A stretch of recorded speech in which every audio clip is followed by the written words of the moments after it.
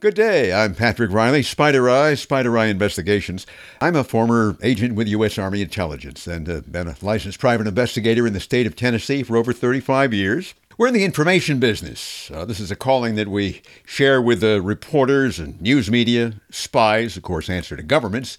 PIs, we answer to our clients, and reporters answer to the public. Beyond our allegiance, we have everything else in common. Cameras and microphones, computers, and a search for facts. Ultimately, a search for what we hope is truth. Governments expect facts from their intelligence sources to be factual, timely, and unbiased, so government officials can make informed decisions concerning the safety of its citizens or the intentions of its enemy. Maybe economic information, military information. The list is endless, as information, after all, is endless. And the information, it better be right, or people could suffer and die.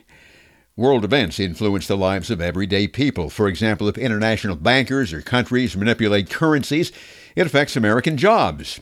For example, the value of our money. And if war breaks out, it affects all of us. Knowing in advance the possibilities of these things happening increases our chances of surviving them and overcoming them. It's the same with private investigators or with the reporters.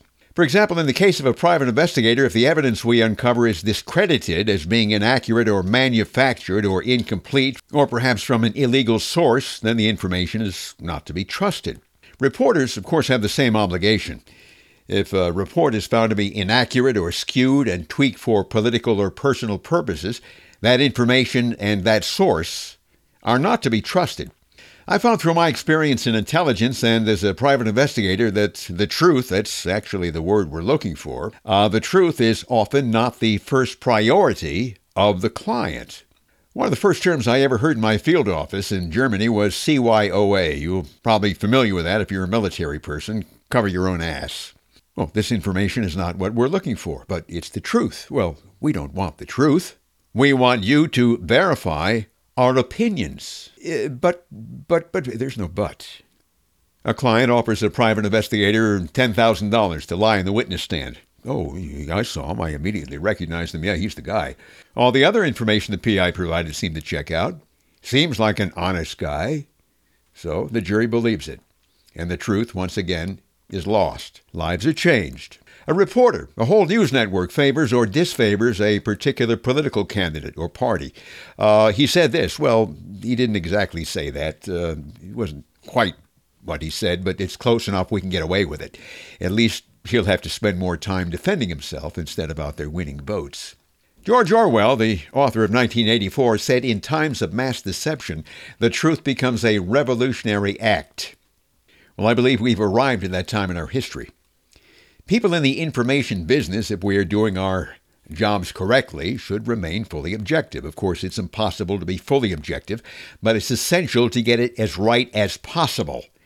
That means nonpartisan in a political sense, letting the jury decide the guilty or the innocent in a legal sense.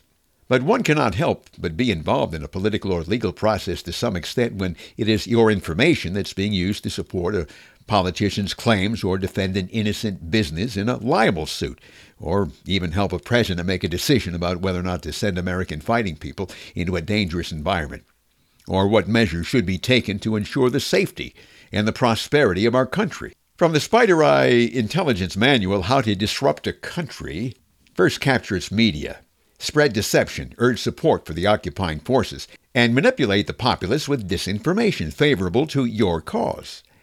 Win the hearts and minds with false promises and hopes of a utopia of your design. Divide and conquer. Race against race, man against woman. Widen the division between law enforcement and its citizens, the rich from the poor, and make sure there's plenty of resentment about it along the way. You may recall the classic Twilight Zone episode, The Monsters Are Due on Maple Street, a quiet, friendly neighborhood on Maple Street, and something starts to play with their machines. A lawnmower suddenly starts up by itself, and then a horn begins to blow on a neighbor's car, and then the lights begin to flash. Neighbors begin to come under suspicion. Well, that fellow down the street's always staring at the sky. Maybe he's one of them. Eventually, the entire neighborhood erupts into chaos. Then the camera rolls back to show the alien spacecraft hidden high on a hill overlooking Maple Street. The aliens are pushing buttons and dials on their machines, their computers. They're satisfied now, these aliens. They say, you see how easy it is. You manipulate their devices, raise uncertainty. People of the earth will turn on each other, and with a few minor adjustments, they'll never even suspect that we were here. Simply travel from one neighborhood to another, one to another, one to another. When the monsters have arrived on Maple Street, and their machines are running. Espionage, private investigations, law enforcement, and electronic media, which are supposed to be there to report the truth, are now manufacturing alleged truth to a greater degree than we've seen in history. The CIA and military intelligence skew the numbers coming back from Iraq or Afghanistan. More statistics to justify the opinions of politicians. A cop places a handgun in the fist of a man he just shot out of panic or fear. Or he lies in court. Well, we knew he was guilty, we just couldn't prove it, so the end justifies the means and all that. Private investigators' testimony lets a killer walk and puts an innocent man or woman behind bars. The mainstream media puts a camera on a small group of violent demonstrators while ignoring the peaceful, or ignores the violence and the hate-filled chants, because the media's mission is now not truth, it's not serving the public with unvarnished facts, but now is simply a propaganda machine from an occupying force. And the occupying force is not sitting in a UFO on top of a grassy mall.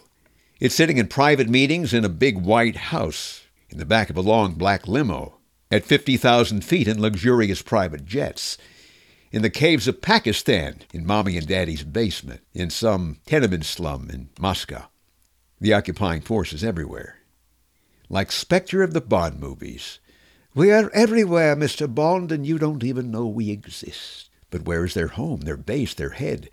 We can dissect the head from the body and be free of the beast once and for all, only to find the head that we seek is on our own shoulders. That's where the force lives, the hard drive of the brain, and cannot be deleted. One of the most important elements of the information business is sourcing. So if we leave you with anything, it's this: having not just one reliable source for your information, but many, and credible.